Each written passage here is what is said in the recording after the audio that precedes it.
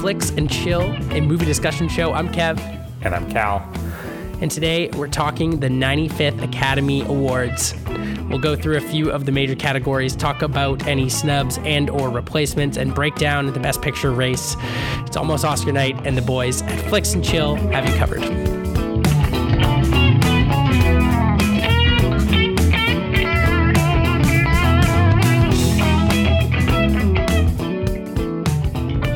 Okay, Callan, I'm going to open today.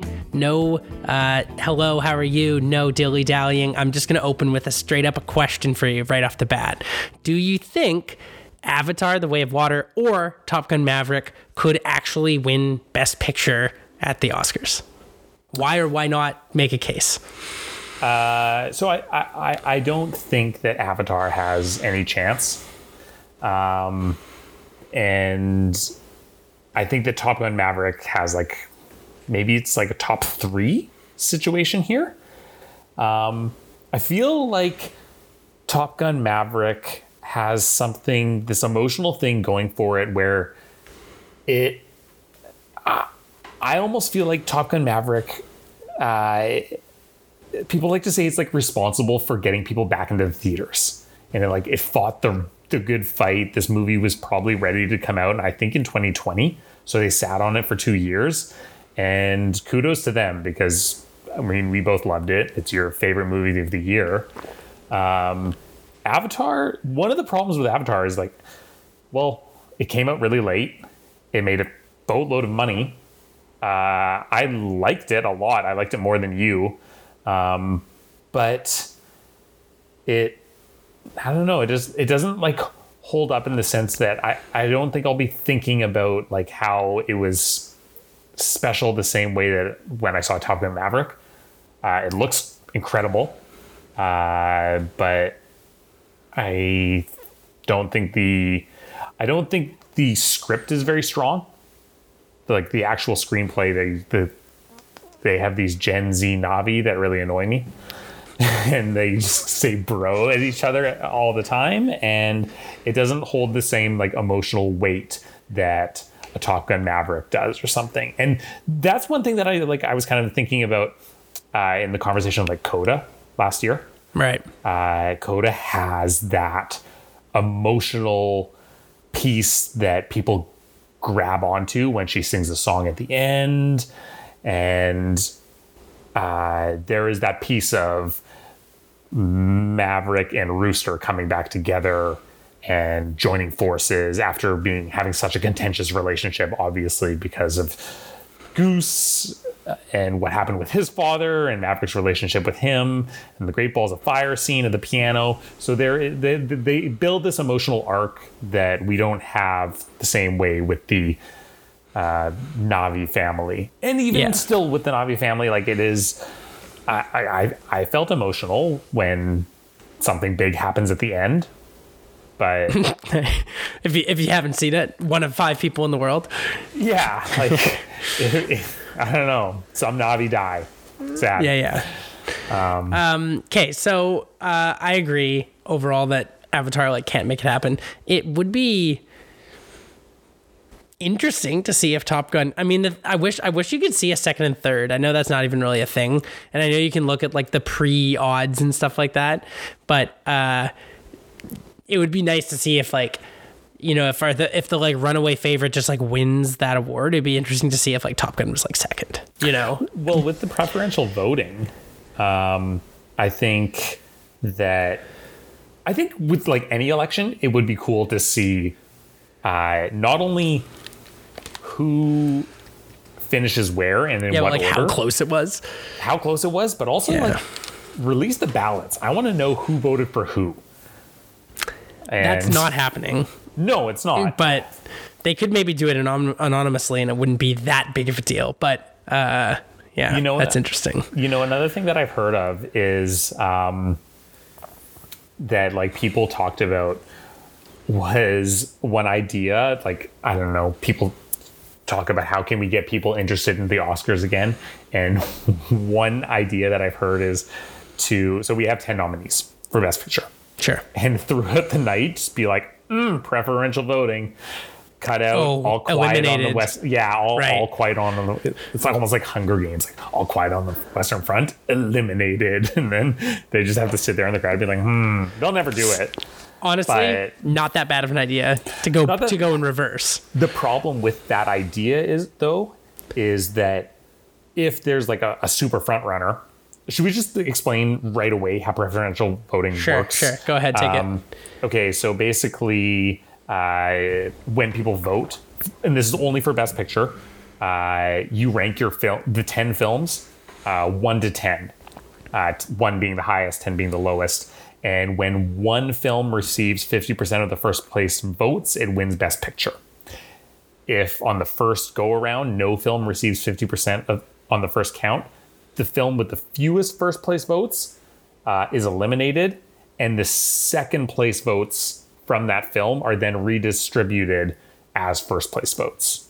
So if Women Talking is eliminated, but the people that voted for Women Talking number 1, then their votes for number 2 Become number placed. ones. Yeah. Yes. Yeah, got it. So basically, the problem with my little thing that I just suggested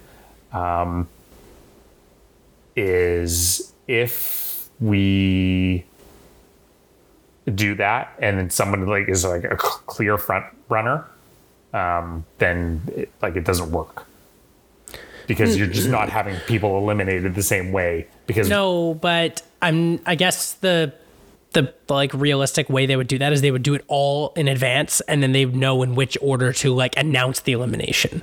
Like it doesn't, even if someone receives 50%, they can still tally all the votes and be like, whoever got the lowest, we just announce second, like right away near the beginning, this movie's eliminated, then this movie's eliminated, then this. It's so they true. like Yes, they can produce it, play and it they out. stage it and shit. Like they already do that anyway. So I Yeah, feel like it it's probably true. wouldn't be that big of a deal. that's true. Okay, Callan, I have a follow-up to my initial question, which Yes. is with another question. Avatar 2 and The Way of Water and Top Gun Maverick were the 2 highest grossing movies internationally this year. So that's a big deal. And they're also nominated for Best Picture. When's the last time that the top 2 international grossing movies were also nominated for Best Picture? Okay. So my mind immediately goes to what has been like a high grossing movie, and they're pretty much like all like Marvel movies lately. Yeah. So like you got Endgame 2019 that made a boatload of money, wasn't nominated, but you have Black Panther that was nominated for Best Picture. right, but it know what wasn't. number 2. I don't It know also what wasn't number number. 2 was. It wasn't number 1 either. So I don't Black think. Panther wasn't number 1. I don't think so. I can double check on Box Office Mojo later. I'll tell you. Okay. I'll give you my answer. Okay. I don't actually know the answer because I went through all the way back to like the early 90s, 91, 90, and I just still couldn't. I clicked through every single year on Box Office Mojo, and none of them were the top 2 were nominated. You have to go Okay. back to 2010. Where Toy Story 3 was the number 1 grossing movie of the year and was nominated for Best Picture. That's yours. Yeah. That's your guy.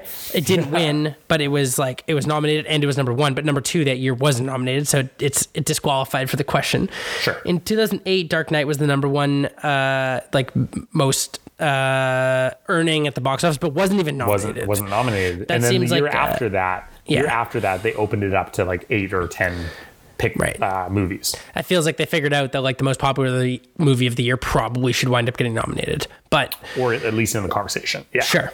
So, and then you have to go back to 2003 when Lord of the Rings: Return of the King was the biggest box office banger and won Best Picture. Okay. But in none of the years that I clicked through all the way back to 1990, so like 30 since I was born, the number 1 and number 2 have never been nominated for Best Pick together. Okay. So it's interesting, which sets up number 3 follow-up question, which is this a good thing when the most popular movies of the year, like the most like box office and the most celebrated like popular movies of the year are also in the like Best Picture race? I imagine yes, but I'd like to hear your take on like that subject. I guess it becomes a question of like, what do you want the Academy Awards to be? Do you want it to be like a popular film, almost like more like a feeling like an MTV Awards kind of thing? Not really. I mean, I don't, I suppose, care that much, but no, I still want, like, I still feel like we're accustomed to the Academy Awards being like the celebration of like motion picture art form, and that like the reason why we come to understand that like there's like Oscar bait type movies, then there's popular, and those two often don't cross, but when they do, it's kind of special. Dark Knight, for example, I feel like Dark Knight like changed the conversation. It was like, oh my God, this movie was like incredible, and it probably should have been in the Oscar conversation, and changed how people thought about like popular movies. But Top Gun Maverick is like a prime example of like the major bomb, like huge summer blockbuster hit that also is in the conversation for like being like a great piece of like art form for film. So I think like, no, to answer your question, I don't want the Oscars to just be like all the popular movies. I also want it to be celebrating like the like smaller scale stuff, the indie stuff, the best performances, all that sort of stuff. But at the same time, when Avatar and Maverick are in the race, it's pretty sweet. Yeah, I like it. I guess it sounds kind of basic, but as long as your movies are good, I think we should celebrate them. And one thing that so they're both sequels. So people have this like emotional attachment, or they come in with this like pre-knowledge to the theater already. And I think that, especially with Top Gun Maverick, I think if it wins, it's not my favorite movie, but I really, really liked it. And I feel like they did something really special with, I watched Top Gun with you. I have no emotional attachment to it. And when I saw Maverick, I was all the way in. I was so impressed with what they did on a technical level, as well as like a pure entertainment level. And then the emotional level is there as well. It's a really good story with good performances, 100%. Yeah. Yeah. And like, sure, like maybe it's very much so like Star Wars, but whatever, you know. I just think it's great, and it ticks like all the boxes. So that Avatar doesn't. Avatar is, maybe it's too long, maybe it is, and again, I liked it, but there are choices that they make in the story that piss me off. The thing at the end with the evil general and all that stuff, and I don't know, little white kid with dreads. What are we doing? So listen, Callan, we had talked about Avatar previously, and you had like sort of thought it was liked it more than I did, but as I went through my sort of like end of year rankings, and have been shuffling those constantly as we prepare for today, as we prepare for Oscars, I've been like really reviewing, and ever so slightly I've been bumping it up, like because it, upon like reflection and looking back on the movie itself, I feel like I also consider rewatchability, which is tough to do while you're watching something live. It's more like I found myself the other day being like, man, when Avatar is like on Disney, I'm probably going to watch it again. Like Avatar Way of Water. Cause it's like, it's beautiful. It's like cool. We know the story quite well. The story is not really why you're watching it anyway. And they go, and then underwater is like stunning, and it's all kind of nice. And honestly, the experience that we had watching it was like really fun. And ever so slightly, I was like, I think I'd rather watch Avatar again over this movie and bump it over it. And like, rewatchability isn't the only way I'm ranking my sort of like yearly list, but it definitely contributes. And so slowly but surely, it's like raised up on my sort of like rankings, and I look back on it like more fondly than I did right when I walked out of it, feeling like I wanted a little bit different out of it, I suppose. So yeah, anyway, I just think it's cool. Nonetheless, the whole effort, I think like the whole point I was trying to make by asking you those questions was like, isn't this cool that the movies that make the most money, that the most people see, are also like quite good this year, and like people went to them?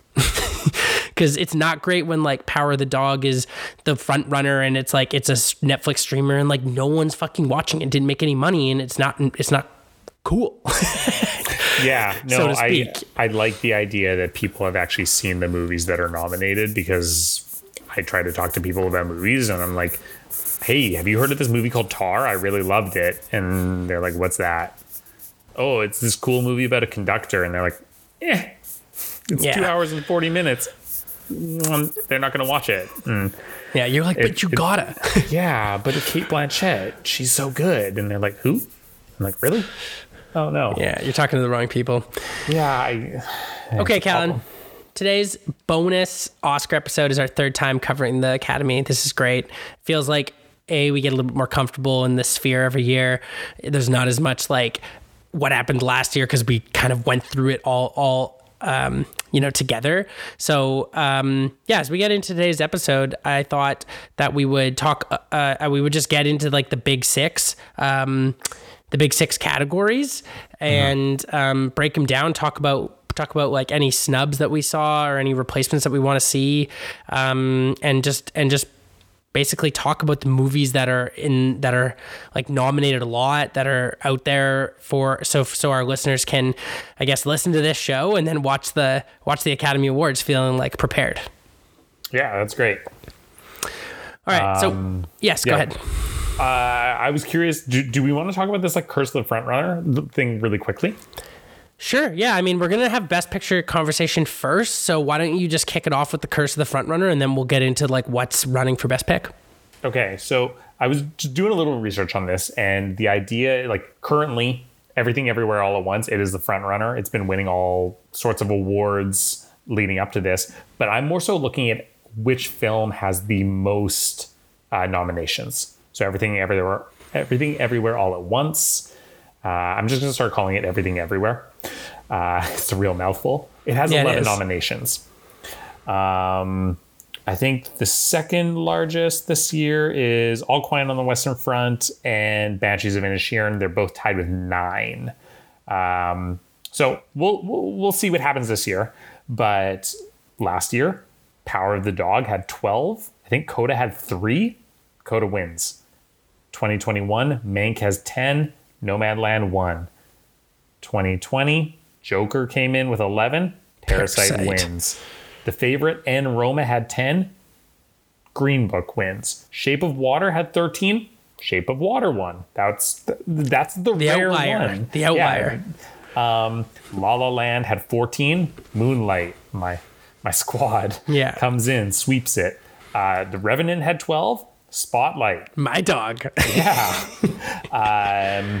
So just because you have the most nominations doesn't necessarily mean that you are going to win. And I kind of look at the different films here, and there's a lot obviously that goes into this, but I keep thinking about last year Coda and like, is that an outlier, or is it films that have this like emotional attachment versus maybe something that's like really dazzling technically and is going to have like a makeup and a costume and an editing, but might not have the emotional heartbeat that some of these other ones do. And maybe people get attached to that. And right. Might not have it. Yeah. And so much of voting comes down to like the type of campaign you run. So just something to like be aware of, that just because Everything Everywhere All at Once has the most, it might not win. Yeah. It's not a layup. It's funny. However, it's funny to think about the fact, like when you break it down, like Everything Everywhere All at Once has 11 nominations. And so in that is like a Best Actress, a Best Supporting Actor, two Best Supporting Actresses, amongst a bunch of the technical, or Best Directing, and a bunch of the technical categories. And if you think about it, like a movie that has a bunch of the best stuff of the year should be like like it makes sense why these are the front runners, right? And the betting odds reflect that. And if you really break it down, like it's like anything, right? If you assemble a bunch of the best stuff and the best people and the best technical and just hit the story, it is going to win. So it'll be interesting to see. I'll tell you what, Cal, let's just get right into the best picture nominees and start breaking down this category. Okay. So Callan already mentioned Everything Everywhere All at Once is the sort of de facto front runner. Also nominated this year is Tar, Banshees of Inisherin, Elvis, Top Gun Maverick, Women Talking, The Fabelmans, Triangle of Sadness, All Quiet on the Western Front, and Avatar: The Way of Water. So there's 10 nominees. Everything Everywhere is the sort of like runaway front runner right now. But I wanted to talk to you, Callan, about that sort of like, I suppose that like tier right below that feels like it could legitimately challenge for like winning. Because I think we already talked, Avatar doesn't feel like it could do it, right? Then there's like Women Talking, Triangle of Sadness, Elvis, even Tar, that feel like that's just not happening either, realistically. But there is this sort of like category near the top, which includes All Quiet, which includes Banshees, which includes Top Gun, which we already talked about. And I suppose you could toss Fabelmans in there near the top.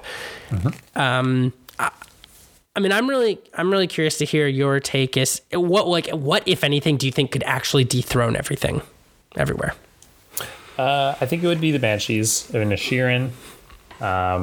It has the second most nominations, and it has I think it has people. Well, I guess not Best Actress, but it has people nominated in all the other acting categories, as well as Best Director.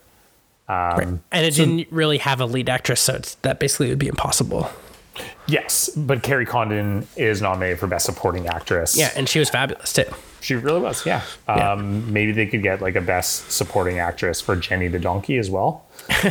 So much donkey this year, by the way. Yeah. Between EO and Banshees and... oh, fuck, what did I watch the other day? I'll have to remember. But another murdered donkey. Oh, no. But yeah, so I think that Banshees would be the one I would pick, as well as because it's been winning other awards in like other award shows. I really like Colin Farrell's performance. You know, I rewatched it a week ago, and watching it at home, it felt a lot sadder than when I watch it in the theater with people. Banshees. Yeah, like obviously it's really sad. This town that really doesn't have anything going for it, and this man no longer wants to be, Brendan Gleeson doesn't want to be friends with his best friend anymore, and he just cuts him off out of his life and then literally cuts off his fingers. That's a sad story about a rundown group of people who have nothing to live for, it feels like. But when I was like watching it in theaters, you were like laughing at all the jokes and stuff. Yeah, there's a lot of humor in it, I felt like. And then when you watch it at home, you don't get that collective experience. And it's less of it's still humorous, but I didn't have this. It doesn't have the same gravitas. But I would pick Banshees, and then yes, I would go Top Gun Maverick as my third choice. Tar, it was my second favorite movie of the year, but I don't think that it has it feels too arty. So yeah, it really does. And then I feel like Women Talking, Triangle of Sadness, Avatar: The Way of Water. They all get like a thanks for coming. Yeah. Tip of the cap. By the way, I really liked Women Talking, and I would like to go and see it again. And I think it was a fantastic script, and I would like to talk about it more. I think everyone should go and see it. Yeah. So I haven't seen it, and I this one is like has been the toughest to see because it just wasn't even out, and then it is out now, and you went to see it, which is great. I haven't got there yet, and it's not available in any sort of VOD or like RIP or any version of anything that we're trying to wrangle. So I just have to get myself up and get over to the theater and watch the movie. I love Sarah Polley, and I don't. Like, I'm sure I'm going to like this, despite I know the story, the book adaptation. It's just sad. I know that, but like, I'm ready for it, and I want to see it. I think we all agree by looking at everything and reading about this year that it's just not, it's not gonna win Best Picture, but it's in Best Adapted as like a really good front runner, I think. So, hopefully it gets its nod there. But Callan, I wanted to talk very briefly about Triangle of Sadness. I think we're going to spend a little bit more time, obviously, on Best Picture. There's tons of nominees, and we haven't talked about all these movies. By the way, I remember Triangle of Sadness is the other movie where the donkey gets murdered when they get to the island. Oh, and that's another sad donkey moment in the Best Picture race here. But yeah, this movie was not really for me, despite feeling like I should like it as it was happening. I don't know how to describe that any other way. I thought the first act, as like you met the people, was like quite funny. It was quite sharp. And then they got to the boat, and like, I was like, yeah, I kind of dig this. I feel like could really like this movie. I feel like the central act was like pretty bad. I mean, like not when to things say are going wrong on the boat? When things are going wrong, and not to say that they did like a bad job or it was like, oh, I was too uncomfortable with it. Like, no worries there. I just wasn't really enjoying myself watching the movie. I was like, all right, let's get on with it. And once they got on with it and the third act came around, I was like, it feels fairly interesting, and like seems like they're going for this sort of like class commentary, which I appreciate. But when the movie ended, I was like, well, felt like a pretty solid start, and I never really brought it all together for me. And it's too bad, because I understand Ruben Östlund to be like a really like beloved like auteur director, and I don't know, this just didn't really have the heat for old Kev. I think that I also struggled a little bit with the middle portion. I'm not going to come across as like a guy who's that well read about communism and Marxist societies. And so some of the stuff that was going on with, what's his name? Zlatko Buric. Right, the old Russian. And Woody. Who I really enjoyed. Yeah. And Woody Harrelson as the captain of the ship. The conversation that was going on between them, I didn't really pay attention to it. One, because the things that are happening on screen are just so outrageous. Yeah, like out of control, yeah. Yeah, that I just get caught up in people like vomiting and toilets spewing up shit, and that I can't even remember what they were saying. And I feel like that's a big part of it. And if you really connect with the movie, you're gonna that's gonna be a portion that really goes for you. And it wasn't for me. I really liked the third act when they're on the island, and Dolly De Leon she's come from the woman who cleans the toilets, and now she's running the ship, and the whole absolute power corrupts absolutely is on display. But I really enjoyed it. So right, yeah, this isn't a class warfare podcast, but yeah, and there were bits and pieces of that movie that really had me going, but overall I was like, this isn't for me. I also want to talk to you about Fabelmans, The Fabelmans, which I watched recently, and also didn't really make it happen for me. I thought, it's obviously well done. Like, we're talking about Best Picture here, so we are like nitpicking to some degree, but so I could appreciate that. But it was also long, and it felt like overdone. Like, here's the crazy part is I watched Weird a few nights later, the like crazy parody Weird Al story. And like, then I thought back to Fabelmans, which is like a biopic type story, and to some degree. And I was like, some of the like extraness in the Fabelmans felt like it belonged in like the parody movie. And I don't know how to say that exactly, but especially when he moved and got into the new school and was like being bullied and all that sort of stuff, like none of that was working for me. I was like, this is so like, it seems so dramatic. And I don't know, for whatever reason, like let me put it this way. And for those of you who haven't seen it, you know, I'm not spoiling anything, but for those of you who have, you'll know what I'm saying is when he was like making his movies in this story and like getting his friends to do X, Y, and Z and like making the little innovations with the like bullet holes and like all, I was like, that is awesome. That was like awesome stuff. And when he shows his movies to the crowd and they're loving it and stuff, that was like really getting me going. All the other stories stuff about his like the Seth Rogen character and his dad it was not working for me at all. And I was envisioning some version of this story where like later in the story he really finds his like filmmaking groove and starts doing that. Just never happened. It just ended before that could ever get going. And it left me like really unsatisfied, especially because they teased him like making movies all the way since he was like little. And I was really hoping for more. And then we got nestled down in his like high school stuff and the girlfriend and the parents. And I was like, oh my gosh, like, and yeah, it really suffered on my rankings list because I never could really enjoy it except for the times he was making his movies. I wonder, you know, I came out of it and it felt like a little bit of a recency bias because now I look back on it and I regard it much less. And I don't think that in a year I'll have ever considered, maybe I should rewatch The Fabelmans, or I'm not going to be really recommending people to watch it. But when I came out of the movie, I was pretty jazzed on it. And so, and maybe that was just me living that like sad snow-ridden power outage lifestyle. day. Yeah, I was having a tough day. So anything I could do to find a little bit of light in the world was making me feel good. But yeah.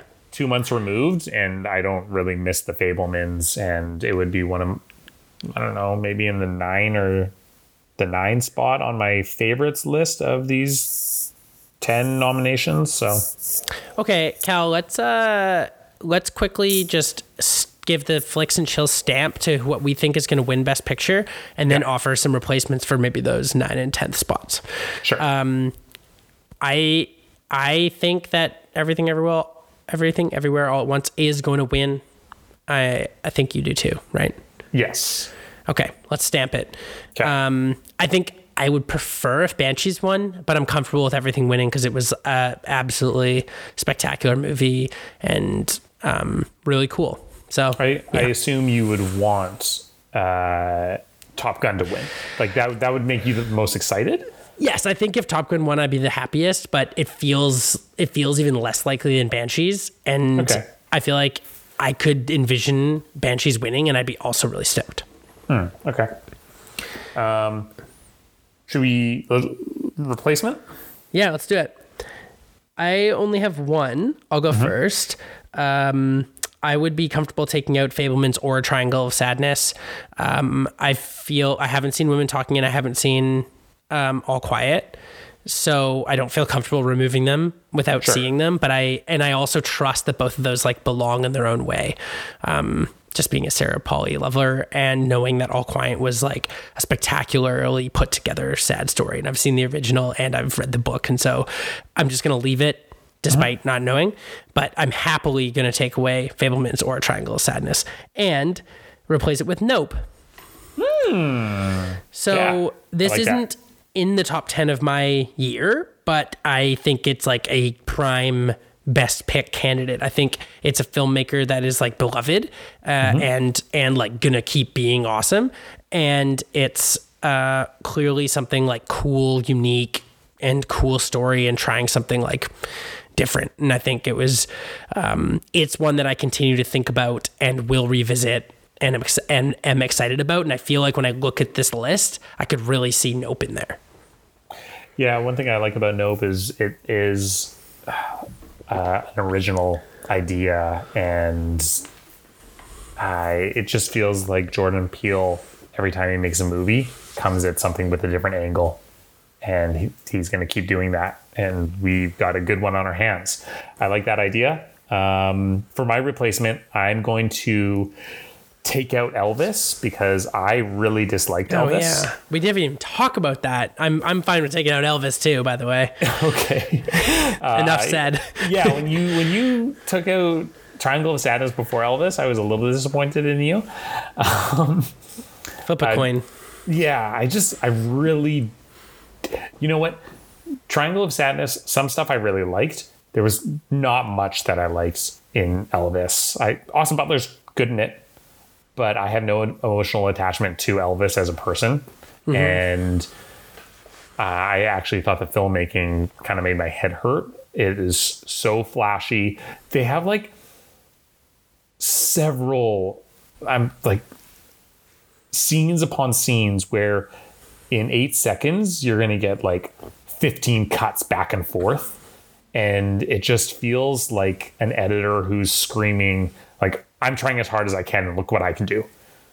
And that is not my style. And I don't care about like these flashing neon lights that are coming at me throughout the whole thing. So get Elvis out of there and give me Babylon. Oh, wow. We haven't even talked Babylon this year. No, we haven't. And we both just watched it within the last week. Yeah. I mean, I'm fine with that, but I would like, I kind of would put that down. For me, I would put it down with like Triangle of Sadness, Elvis, and Fabelmans. Maybe above them all, slightly. You know what? Like, in fact, it is slightly above them on my rankings. I really enjoyed how passionate every scene is. And I thought that Margot Robbie is just insanely good in it. And I was blown away by her. I really liked the score of it. But there are just a couple different set pieces and individual scenes that I thought were some of the best stuff that I saw all year, especially the scene where Margot Robbie can't, or the sound guy couldn't get things to line up. That's a really good scene. That's one of the best scenes I've seen all year. The scene where they're filming like 6 different epic Hollywood silent films all in one gigantic like field, and everything's like crossing over each other, but they're also very cool. Yeah. And did it need to be 3 hours? No, but I mean, basically, for those who don't know, Babylon it takes place in, what is it, like the 1920s of Hollywood, right, where the silent films are a huge thing, but we're starting to integrate the talkies. We're starting to integrate sound into film. And now all of a sudden our stars, who were stars in silent films and very expressive and looked very good, don't actually sound that good. And so they're struggling with their life in Hollywood. Into a 3-hour epic about the power of movies and the power of cinema. And that works for me. And the debauchery and like grimy underworld of Hollywood parties and like, oh yeah. Yeah. You get some crazy parties in that. And you know, it starts off with an elephant just shitting all over you. And that's Hollywood, baby. That's just exactly. So I just think the scale of Babylon, I really respected probably how difficult it looked to make. So I feel like it could just be in this race easily and and agreed like happily swap out Elvis for Babylon. Let's swap out Triangle for Nope and move on with our days. Cause I think we can feel pretty good about that. Yeah. I don't think either of those should win and that's fine. Also, Damien Chazelle and Jordan Peele, make as many as you can in the next 25 years for old Kev and Cal, because we'll happily take them. Yep. Okay, great. Let's move on to do Best Director. Okay. Best Director, I'll read out the nominees. Martin McDonagh for The Banshees of Inisherin, Todd Field for Tar, Ruben Östlund for Triangle of Sadness, Spielberg for The Fabelmans, and the Daniels for Everything Everywhere All at Once. The betting odds are like as short as they get. It seems like this is the Daniels to lose. And I think as we go through this and talk about like Everything Everywhere is going to be nominated in almost every category, this one feels like almost all but wrapped up, Callan. With that said, we get our first look at Todd Field for Tar. We get our first look at Tar. And Oh, sorry, Tar was nominated for Best Picture. You and I get to talk about it for the first time. Right. Yeah. You've seen it now. It's funny. I watched it the day we recorded last time, but the recording was in the bank already. So Yes. by the time we published, our pod was in the air. I had already seen it, but Yes. couldn't go back in time and talk. So I watched it with Dave and Carrie and Dave's wife Allie. It was spectacular. We loved it. It was like really cool and a bit of a tough hang. Like it's not like that fun. It's just like cool and dark and kind of twisted and really good storytelling. It feels like if I didn't know that Lydia Tarr was fictional, I would have been like, is this a biopic? You know, like, is this like about a real person? So I thought that was really cool how they like injected this, you know, like incredibly successful person into like real life. And I just overall really enjoyed it. Cate Blanchett is always awesome. And she continues to do so. So, anyway, I guess this is a Todd Field discussion, but in any case, Tar, I thought was an awesome movie overall. And it feels like if you could give it to anyone that's not the Daniels, I feel like I would give it to Tar in this category.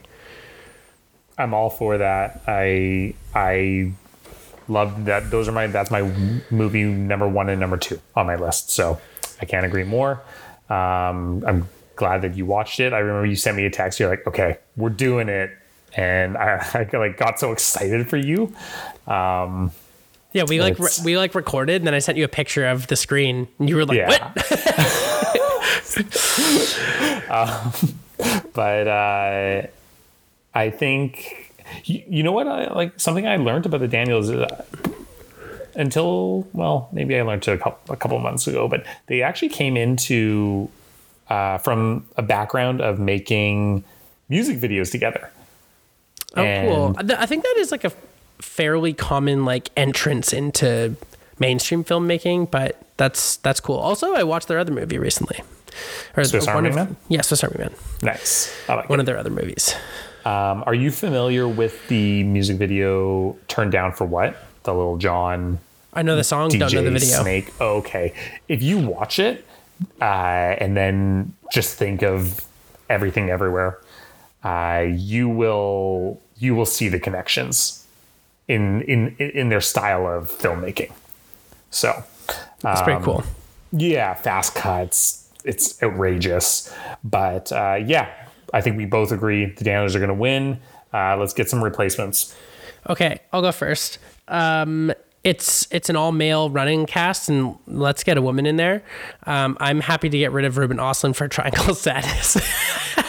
Am I going to cut it from every Anyway, I'm cool with that. Ruben's out, and Charlotte Wells is in for After Sun. Okay. I think After Sun is... Obviously, we get to talk a little bit about Paul Mescal in Best Actor, but overall, that movie was like really good. We saw it together.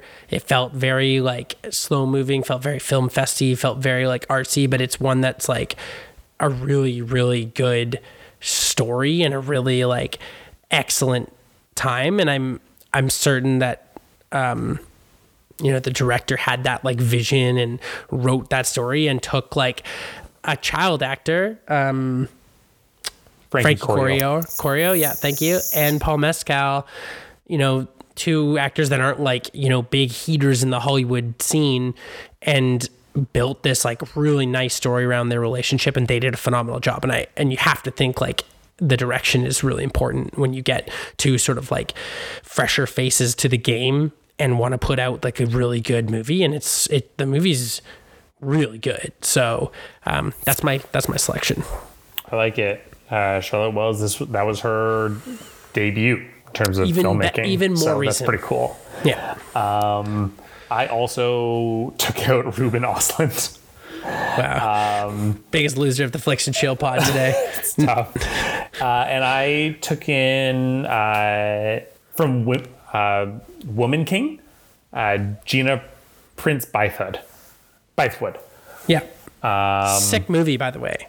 Yeah, and I think I mentioned last time that I don't think it got its due, and I stand by that. I think it's just a super fun watch, and It has an emotional connection. It has great acting. It has physical performances. And I think that large set pieces that look very difficult to coordinate and choreograph. I really liked it. So give me Gina. Okay, awesome. Let's scoot forward to Best Actress. Okay. I'll read out the nominees: Cate Blanchett for Tar, Michelle Yeoh for Everything Everywhere All at Once, Ana de Armas for Blonde, Michelle Williams for The Fabelmans, and Andrea Riseborough for To Leslie.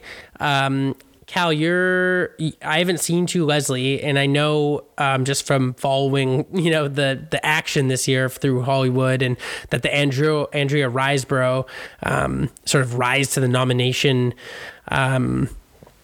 rise to the ballot this year was sort of like unheard of, especially because To Leslie is like tiny and doesn't have any sort of like huge following or any kind of box office success overall. And yet here she is. Do you want to do like 30 seconds on like how that even happened? Sure. So basically, To Leslie, I think at the time of voting when it came out, it had made approximately $27,000 in domestic box office, and then all of a sudden her name popped up and people were like shocked by this. Some larger names, Viola Davis, didn't get nominated, and people were really upset about that. It became this whole Oscar so white thing again. But my understanding is that it actually got like a formal investigation into by the Academy, where the wife of the director, I can't remember the name right now, started hosting these dinner parties with several stars that would come to them. And then these stars would leave, and then they would go to their social media accounts, and you would see like Gwyneth Paltrow being like, I don't usually do this, but everyone needs to go and watch To Leslie, because it was Andrea Riseborough had one of the most emotional performances I've ever seen. Edward Norton did the exact same thing. And then this kind of circulated around, and eventually she got a nomination. So it's like a political and like who type situation for how you get on the nomination and then get there. Yes, which I mean, a lot of this totally campaign, it's all campaigning. But it just seems very strange when a movie that it's rare when a movie that I haven't even heard of gets a nomination in this category. But yeah, well, interesting. It feels like a 2-horse race. Cate Blanchett in Tar and Michelle Yeoh in Everything Everywhere All at Once. I think I would bet my whole life savings that one of those two will win. Okay. It seems risky to don't do that. Stake like anything too significant on either one of them, because it feels so even dead heat right now. I never watched Blonde. I think like you cooked on Blonde a few episodes ago and just how bad it was, but said that Ana de Armas was solid, but she's just not going to win. Nope. Michelle Williams in The Fabelmans, I thought was borderline bad. Even I'm certain she's like a fabulous actor, and I'm certain the direction was guiding, but like, it's not like when I was watching her, I was like, this is an awesome performance. I was like, all right, let's just move on. Whereas Cate Blanchett and Michelle Yeoh were like fabulous. Yes. So I feel like my heart would want to see Cate Blanchett win this, but I feel pretty indifferent about this one. Do you see this going in any direction particularly? I think I said last episode that it felt like Cate Blanchett had this sewn up. And now we're a day removed or 2 days removed from the Screen Actor Guild Award, and Michelle Yeoh won, and now I don't really know what's going on. I have this emotional attachment to Michelle Yeoh's performance, probably because I like the movie more, but I think that Cate Blanchett's performance is a better acting performance. The one thing that I really like about Michelle's performance is it is very physical. and I appreciate that as well. And she had to learn to do a lot of things. But then Cate Blanchett, she had to learn how to speak German fluently, and like she was playing piano and several different styles of Bach and stuff. So Yeah. There's no lose in this. It's funny because I feel like before the SAGs, even like if you go back like a month, it was like, this is a done deal, absolutely sewn up. And then, but there was like a side conversation that was like, geez, in any other year, Michelle Yeoh probably would have won. And in a category that's like notoriously not like it doesn't never have like a 3-horse race, or sometimes there's like, it seems like in the Best Actress there's always a layup. This year it's like, oh geez, Michelle Yeoh would have won last year, or would win next year, but she's just up against like now all of a sudden it feels a lot more even. So even that on the sports book that I use, Cate Blanchett was even money, and actually Michelle Yeoh was the favorite. So wow, your boy hopped on that because I still think it's going to be Cate Blanchett. I think that that's the right call. I think that we get a little bit of more recency bias from the SAG Awards, but I pick Cate. Yeah. Okay. Best Actor. I'll read out the nominees. No, we got to swap replacements. Let me go through mine quick. I took 3 people out. Oh my God, I love it. So Andrea Riseborough, you're gone. Viola Davis, you're in. Michelle Williams, you're gone. Margot Robbie, you're in. Ana de Armas, you're gone. Keke Palmer from Nope, you're in. Okay, so awesome. I had Viola Davis as well. Okay. And I had Michelle Williams out. Again, I haven't seen Leslie or Blonde, so I didn't feel that comfortable, but I would happily remove them as well. Sure. It just feels like with the two absolute locks at the top, you can go anywhere with the other 3. And I said that Frankie Corio could have a little slippery little nomination because I thought she was fabulous. I love it. In After Sun. Yeah, that's great. Okay, let's go Best Actor. I'll read them out. Paul Mescal for After Sun, Bill Nighy for Living, Colin Farrell for Banshees of Inisherin, Brendan Fraser in The Whale, and Austin Butler for Elvis. This one feels more fun and more open. I haven't seen Living, so I can't comment on the Bill Nighy performance. But Paul Mescal's in After Sun. I mean, we talked in a few episodes ago about After Sun and like how fabulous Paul Mescal was in that, and we went to that movie together and really enjoyed like both performances. He feels like a bit of a darling. It's so great that he's in there, but he's not going to win. Then Bill Nighy for Living is like last on the list, and it feels like he's just not going to win either.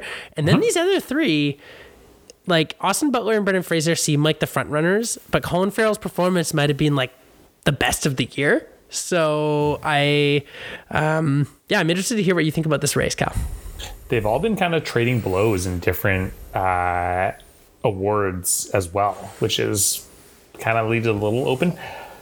My thought is that I've got a note written here that of the past 10 years, 7 of the past 10 years for Best Actor have been have won for portraying a real person. So right, I just going with that. I think that Austin Butler is going to win. And I wish it was Colin Farrell.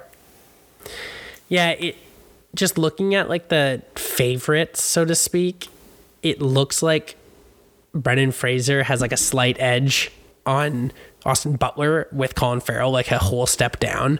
Really? And then Nighy and Paul Mescal like way, way down. Are you talking like your betting? Yeah, site? Like that's just the odds. Yeah. So I would it feels bet like Austin Butler to win. Yeah, it feels like a Brendan Fraser v. Austin Butler, and we're going to kind of see where it goes. I'm also taking Austin Butler. So I will say we've talked briefly about Elvis, and you talked about how not really liking it at all. I sort of had mixed feelings. I feel like I like Baz Luhrmann, but Elvis just didn't really work for me. Austin Butler was good in that movie, and as a result, I feel like it's a totally fair recognition. I'd much rather see Brendan Fraser or Colin Farrell win. I feel like Brendan Fraser's would be like a real tearjerker because his performance was so like deep and emotional, and Colin Farrell's was like just like such a great character and such a great time, so to speak, even though it was also kind of sad. Both those seem preferable, but I think you and I are in agreement that it's Elvis's to lose. Yes, I would agree. I think that, again, I also haven't seen Living. So if we're talking replacements, I like all 4 performances from the top people. So I'm just kicking out Bill Nighy anyway. Yeah. And I'm putting in Daniel Kaluuya from Nope. Nice. So I'm also kicking out Bill Nighy. Tough hang when your boys haven't actually seen it, but so be it. Such is the drama when you're in Living and no one's seen it. I'm putting in Adam Sandler from Hustle. Wow, the Sandman. So I was either that or I also had Daniel Kaluuya written down as like a really good option. And he's been like really, successful at the Academy. So, but I'm going to give it a little love for Adam Sandler. Hustle was really good, and it's not really in any of the awards discussions. And it feels like if Netflix or Adam Sandler, some combination could make that movie or a movie like that every year, we would watch it and like it. Yeah, it was one thing about Hustle that I think that the piece that ties it together is like I know Adam Sandler can act. We've seen it in a bunch of stuff where he can mail in a performance, but then turn it up when he wants to. But the thing that Hustle is really great at is the actual basketball players were decent at acting, and Totally. It makes the movie feel credible. And of course, they're incredible basketball players, so it works on both sides. So this is, I mean, like, it feels like we should all be able to agree, and I know like the acting community could come charging for me, but like when you don't ask like a basketball player actor to do too much in the acting, just enough to like make it good and realistic, yeah, it's a hell of a lot easier to teach a basketball player how to act solid than it is to to get an actor to play NBA caliber basketball. sure, okay, yes. And again, we're not asking like Anthony Edwards to be Kate Blanchett, so everyone relax. But there's actually no chance like a supporting actor who went through like film school could play in the NBA, like, going the other direction. Yes. So Paul Mescal anyway. isn't like doing a 360. Yeah. So I feel like when sports movies elect to like at the very least fill out their acting ranks with real like players from the sport, that's good. Like they do that in Miracle. Like this is like going way back, and it's one of my favorite movies. The hockey feels realistic because those are hockey players. Right.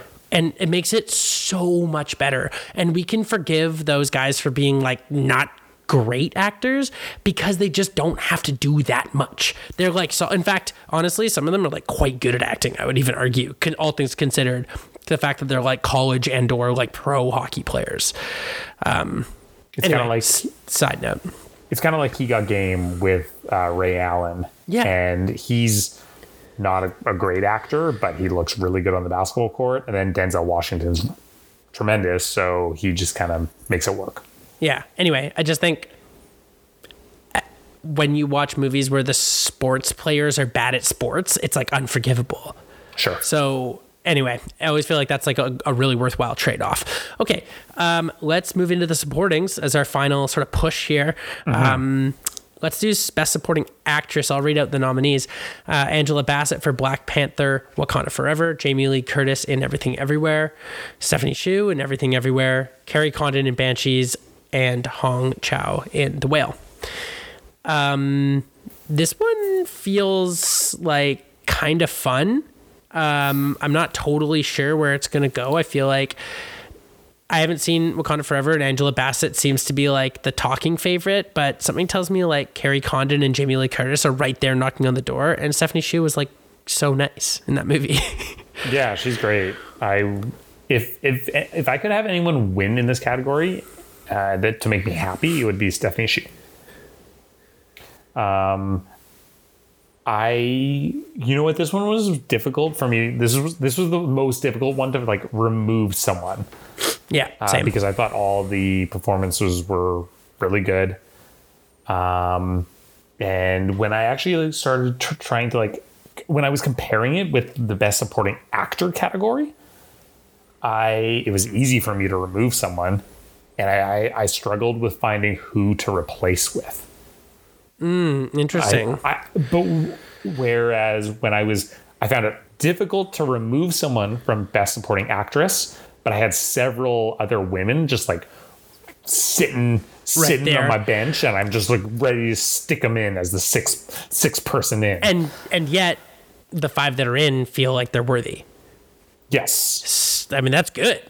We're talking about a deep category here. No, I like it. And if I was going to, you know what? I think if I had done this experiment 2 weeks ago, I might have removed Carrie Condon. But then I rewatched Banshees this week, and she's awesome. Yeah. She really is. Angela Bassett has to do a lot in Black Panther because of the whole Chadwick Boseman thing, and she is holding the movie together on that like emotional side of things, because that's her son's death in the film. So I would say that I am removing, and it feels upsetting to do this, but I'm removing Jamie Lee Curtis from Everything Everywhere. And I have 2 people that I want to slot in. That's fine. Do that. And I'm going with Thuso Mbedu from The Woman King. Yeah, we talked about her last pod. She's awesome. She really is. And she does so much. And I think that it would be really difficult going up and holding your own on screen with Viola Davis. And the whole physical side of her performance is incredible. I love that scene when she's like going through the big like trial, that the like feats of strength thing that they have to get through, and that's a sick scene. Thorns and everything, as well as, and I'm bringing in from Triangle of Sadness a little bit of love, Dolly De Leon. Yeah, she's good. We opened this category up to 6 for me. Yeah, well, and it feels like she's quite good, and she only sort of like shines in the last like 40 minutes of the movie, obviously. Mm-hmm. I actually had Keke Palmer, but you had her in lead. So like, are we thinking like she's just like too much of the, like, how could they, is there any way Nope could like campaign her to be in supporting, or is she just the lead? I think they could have gone either way in terms of, okay. But I bet that they would have campaigned her for supporting, because Cate Blanchett was like this runaway front runner, right. Like don't even bother showing up type of thing. All right, well then let's leave it as is. I like your 6-person list. Okay. Supporting actor. All right, supporting actor. Let's close it out. I'll read the nominees.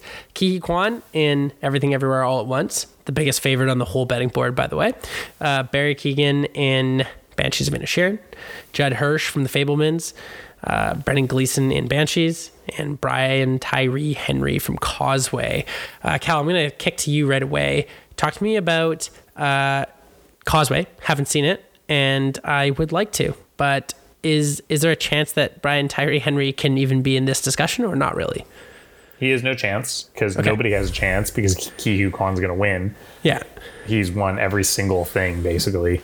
And he should also win a second Oscar just for all of his Oscar or award speeches. Yeah, because he's magnetic.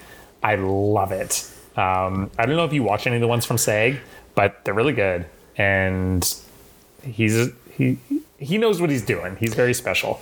But I would say, okay, Causeway is about Jennifer Lawrence comes home after serving overseas in the U.S. military, and she comes home because she has she stepped on a mine, I believe, and she has an injury from that, and so she's going through rehab, and she's moved back to New Orleans where her mother lives, and Brian Tyree Henry runs a auto shop, and they become friends. and I really like him. Are you familiar with him very much? I know you haven't watched Atlanta. No, not familiar at all, basically. He's great. I love him in Atlanta. You saw him in Widows. Yeah. But I was happy that he got nominated, but he's not going to win. But I really like him. Yeah, I don't know. The movie's good. Causeway. I would recommend it. So my Judd Hirsch take is that he's like not in it at all. Like this is in The Fabelmans. 10 to 12 minutes. I looked it up. I am absolutely shocked. Like he was fine, totally. But if you were like get your nominations in from The Fabelmans, I may have even been like, I would never have even considered it. No, I would have gone Paul Dano. Sure. I thought Paul Dano was good.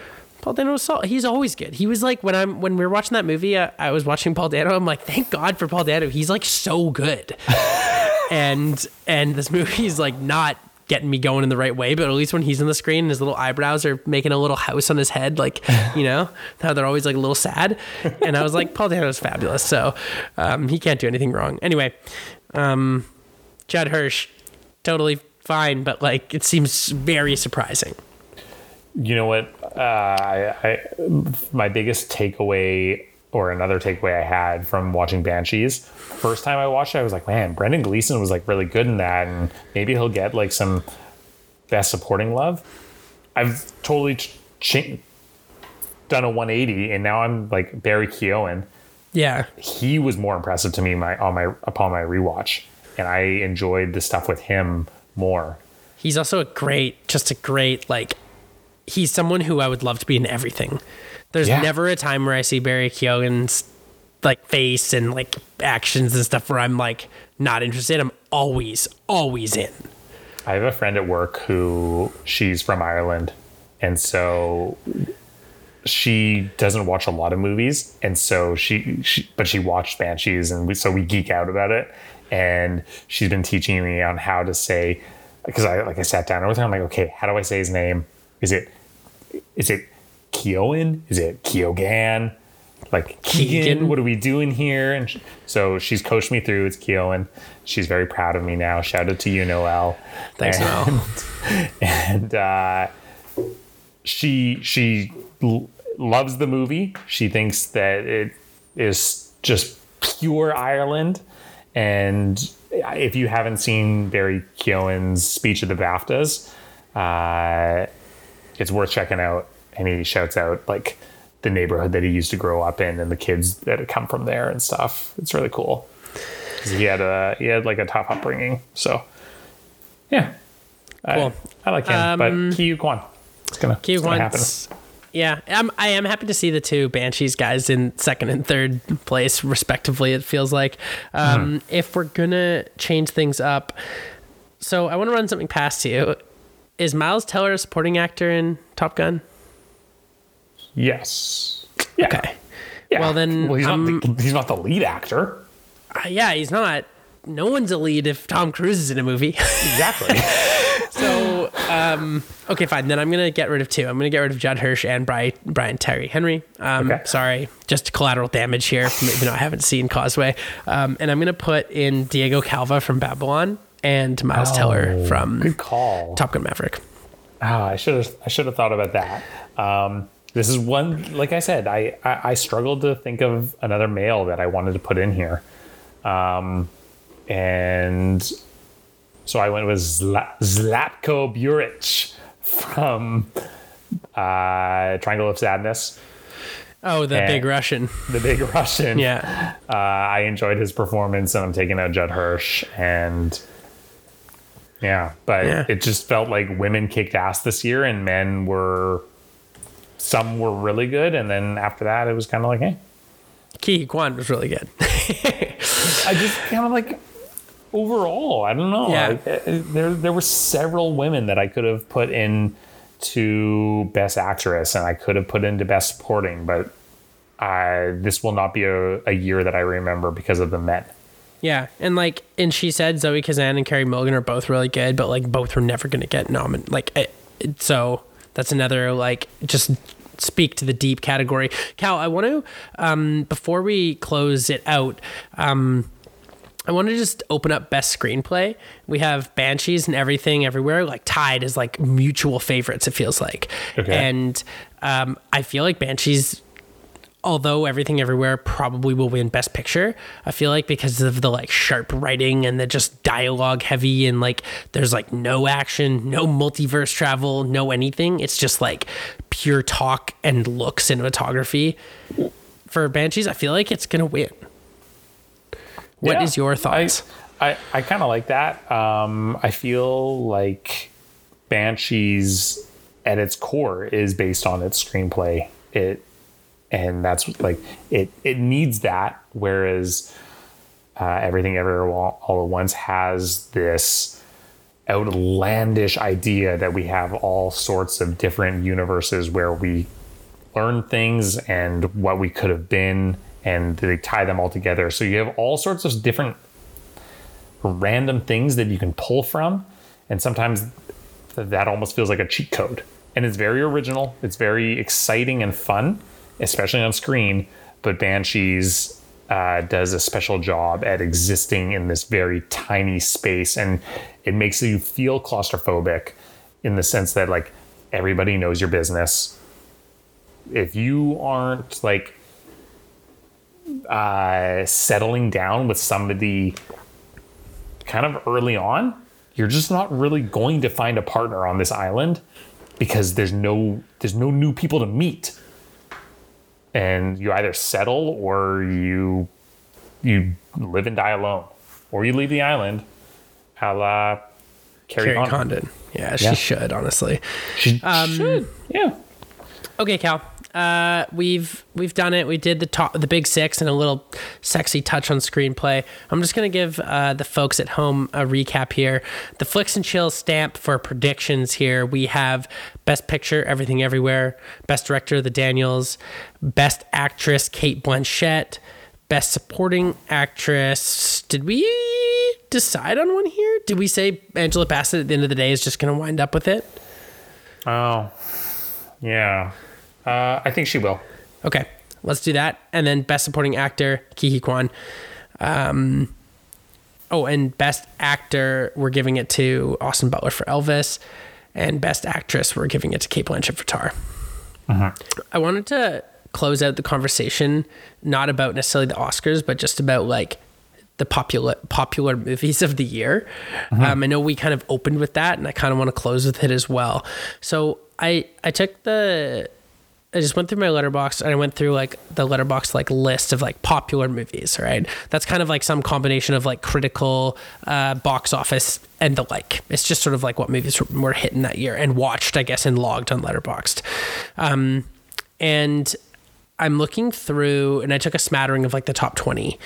And I just wanted to say, and I know we touched on this last episode, but this year's better than last year. And I would say significantly. And you made the point that like when you talk about top fives from any given year, like it's all fucking gravy, right? But when you talk about like the most popular movies of the year, last year, like Don't Look Up, French Dispatch, Suicide Squad, Black Widow, Encanto, Eternals, those are all in like the most popular movies of the year. Black Phone, Tick Tick Boom, Shang-Chi, Last Night in Soho, Luca. Like, yeah, there's Dune, and yeah, there's Coda, and yeah, there's No Way Home, and yeah, there's, I don't even know, well, Licorice Pizza. Like, and those movies are really good. And of course, like some of the other movies that were like hits at the Oscars stuff were great, and obviously. But this year, it's like The Batman, which I thought was really good. Everything really Everywhere good. All at Once, Glass Onion, The Menu, Top Gun Maverick, Nope, Avatar, X, Barbarian, The Northman, like Turning Red, Tar, Babel. Like these movies are like awesome, all like borderline rewatchable, and they're all the most popular movies of the year. A chunk of those are all in the Academy Awards. Like, you know, we went through this discussion over the course of the year. We've talked about The Menu. We've talked about X. We talked about Barbarian. We talked at length about The Northman and Turning Red. These movies are awesome. And I just think we should be fairly optimistic about this year's movie slate, especially when you compare it to last year. And obviously the COVID year was like a bit of a write-off, but not very good either.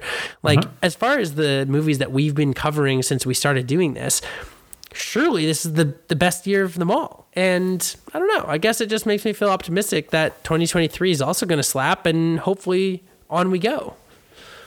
Yeah, looking at this list, by the way, Kevin, kudos to you. I'm very proud of you because you watched Barbarian. Yeah, and it was really good. Yeah, thank you.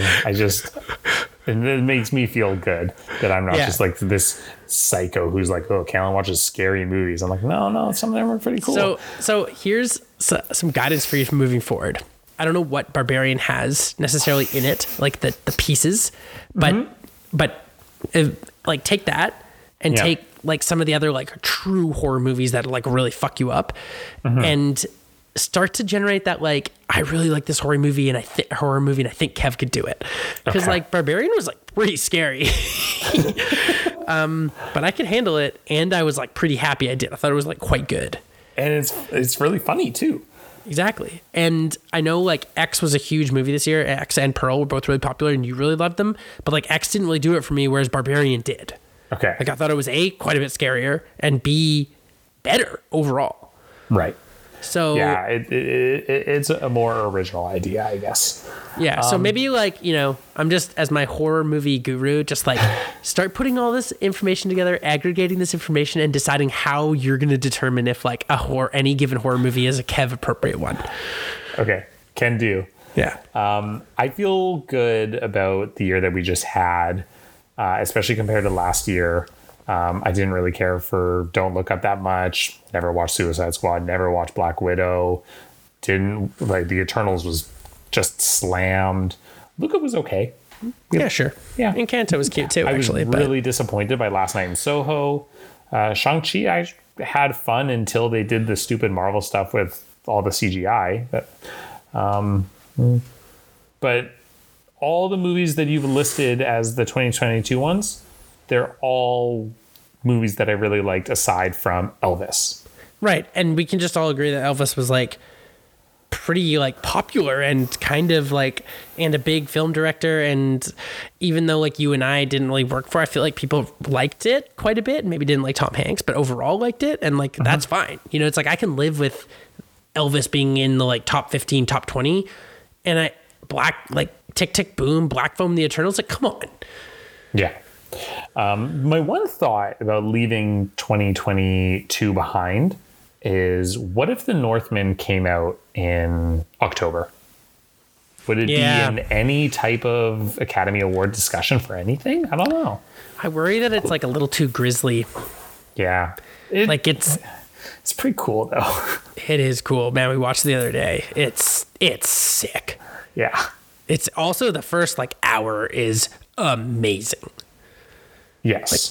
And not to even say that the back half is like bad. I just think the first hour like gets you all the way into the deep end, and it's like really cool. Yeah. I'm just going to mention one thing. We should have done this off the top, but today, The Grisly Truth premiered on Crave. So if you have Crave, you should go check that out. And check out Kev's interview with Kat Jamie, because it's really cool that he got to do that. And I think that anyone that has a Vancouver connection would really love reminiscing and watching that documentary. So I'm going to put some stuff on our socials as well to try and get people check it out, because I'd love to talk about that with people. All right, everyone, happy Oscars week. Have a great time. Callan and I will be back in the booth probably at the beginning of April to recap a little Oscars stuff and, talk 2023 movies. And off we go again, another lap around the sun. So thanks, everyone, for listening, and have a great couple of weeks. Thank you.